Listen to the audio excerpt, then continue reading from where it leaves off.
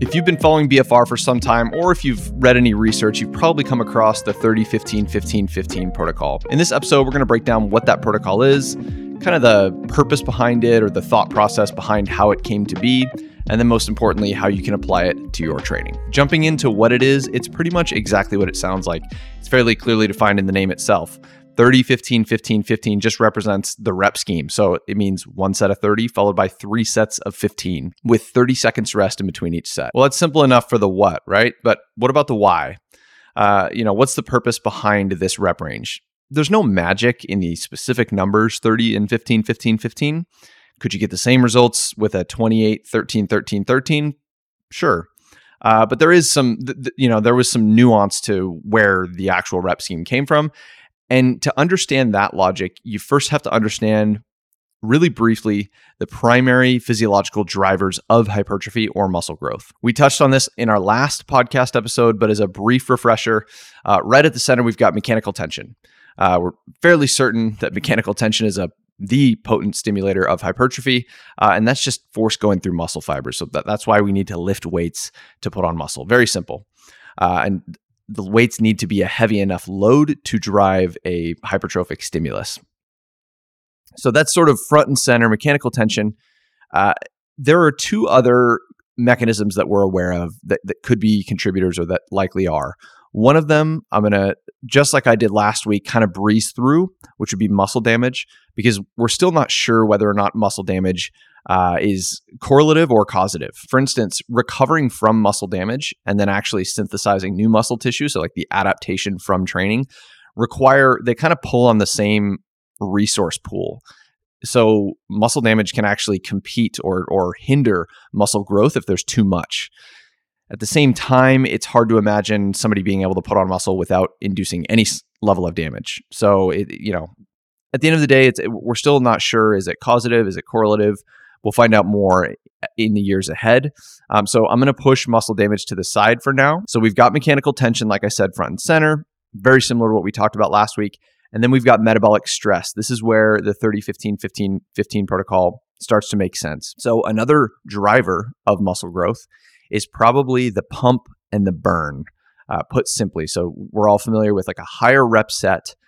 You'll tend to experience much more of a burn in the muscle. And generally, most people will get better pumps in most exercises doing a set of, 10 to 30 reps versus 5 to 10. That pump itself is probably a stimulator of muscle growth. The muscle cells themselves are actually swelling, which can lead to muscle growth, we think.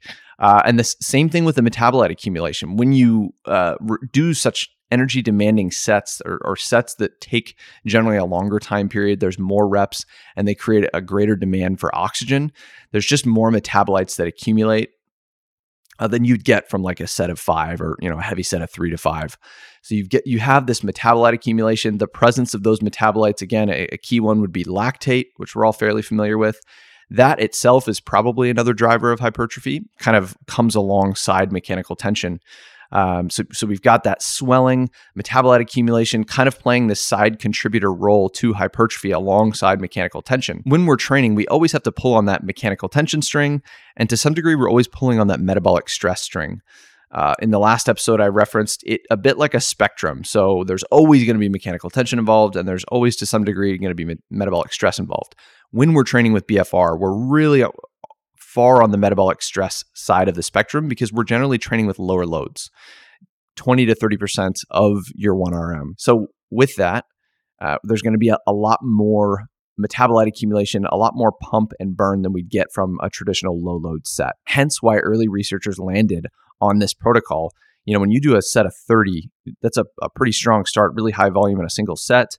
You're going to get quite a bit of a burn, pretty big oxygen demand. And then remember, there's only 30 seconds rest in between each set. So you've got 30 seconds to recoup and you're right back at it for 3 more sets just like that of 15 reps. So we're really trying to max this metabolic stress stimulus, which is why the researchers landed on this higher rep, shorter rest window. So that's kind of the thought process or the logic behind the rep scheme. All right, so we're breezing through this. We know what it is. It's a rep scheme. The name itself identifies the amount of reps, and each set has 30 seconds rest.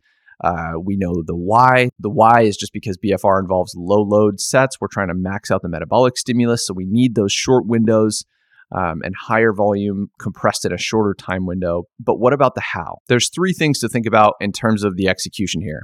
We've got occlusion percentage, what occlusion percentage should you train at? Load, how heavy should you train? And then just what exercises. So we're going to go through those right now. As far as occlusion percentage goes, we've seen a pretty broad range work well in the literature. But in general, 50% LOP is a really good place for most people to start.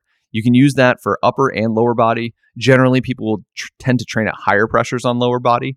But if you're just starting out, 50% is a really good place to start, and you can kind of play with higher percentages as you move on. If you're unsure what some of this terminology is, LOP, AOP, refer back to some of our earlier episodes. We did a whole episode on limb occlusion pressure. But the short answer is just that limb occlusion pressure is the minimum pressure required to fully restrict your arterial flow into your limb. So if you're training at 50%, like I'm referencing, that would be training with 50% of the blood flowing into your limb occluded. I'll make one important note on limb occlusion pressure. It's important to track the percentage that you're training at. If you're training with a real priority here, we should track our occlusion percentage the same way that we track, reps, sets, weight, reps in reserve, intensity. All of those metrics are important to track, and they obviously all play a role in dictating the fatigue that we're going to accumulate from our session or our performance. If we know what load we're training at, we can know how many reps we kind of expect to get based off our last session. And if we're just arbitrarily applying pressure to our limbs, it's really hard to tell, did we make progress from last session? Maybe we just trained at a higher occlusion or a lower occlusion. So I think it's, we're literally talking about blood flowing into the limb. It's really important to make sure that we have an accurate way to track how much blood is being occluded. I'm going to plug our product here, the BFR cuffs by Saga. Do all of this work for you. There's a one-tap button within our mobile app that will measure your limb occlusion pressure for you, and then you can just easily select what occlusion percentage you want to train at. And it's very straightforward, user-friendly system. If you want to find out more, you can look in the show notes, and we've got a link to our website and all that. But moving on. We've covered occlusion. What about load? Well, like I referenced earlier, BFR does not make much sense to train with heavy loads, at least from our understanding of the literature today. There doesn't seem to be a practical application for it. So pick weights that are somewhere between 20 to 30% of your 1RM. Now, most people, for instance, a common exercise you would do with the BFR cuffs would be, bicep curls or tricep extensions if you're doing upper body. Most people don't know what their max is. Very few people max out on a bicep curl or a tricep extension. So just pick a weight that you can land somewhere around 20 to 30 reps in. That's a really good place to start if you're not sure. And then just take your set up to or fairly close to failure. Lastly, we've got exercises, and there is an ocean of opportunities here. There's no dogma. There's no specific exercises that you have to do if you're training BFR. So broadly, most exercises that you do without BFR, you can perform with BFR. But in general, think about muscles distal to the cuff. So if you've got your upper body cuffs on, just think about training muscles that are, away from the cuff. So kind of from the cuff and down. So your biceps, triceps, forearms, stuff like that. And then if you've got lower body cuffs on, same thing. Think quads, hamstrings, calves. Some brief examples. If you want to do an arm day with BFR cuffs on, any version of a bicep curl. So you've got dumbbell, barbell, cable curls. There's a million curl variations that you can implement, but try working with a 30-15-15-15 protocol. Monitor your rest, cap it at 30 seconds. And you can, work through a couple bicep exercises, couple tricep exercises, tricep extensions, behind the head extensions, some skull crushers. At the end of the day here, I'm just listing some bicep and tricep exercises. There's not much complex here. I would just think about lifts that you can perform, you can execute well, that you get a really good stimulus from. In other words, do you actually feel your biceps and triceps contracting? Do you get a pump in them? It'd be fairly odd to not get a bicep pump or tricep pump from doing a 30-15-15-15 with BFR cuffs. Highly unlikely, but again, just pick exercises that in general you feel give you a really good stimulus and are really good at targeting the muscle that you're looking to train. And then for lower body, if we're talking quads, a hack squat is great. You could elevate your heels a little bit and do a goblet squat or a moderately loaded back or front squat. Walking lunges are phenomenal. A split squat is another option. And then hamstrings, you've got like a prone or seated hamstring curl, great exercises. I think most people probably aren't strong enough to do 30 reps on a Nordic. So Nordics would kind of be out the gate unless you can do some sort of assisted Nordic. Some gyms will have assisted Nordic devices. But for this protocol specifically, with that high of reps, if you can do 30 strict Nordics, I would love to meet you. And then you have calves. Good old-fashioned calf raisers will cover your bases here. Again, there's no dogma. We're just listing some well-known and phenomenal lower and upper body exercises just to get your wheels spinning a little bit on how you can implement this. But the most important note is just to make sure to train distal to the cuff in general. There is some literature that would suggest that maybe we can get some benefits in our chest and glutes. That's probably a separate topic.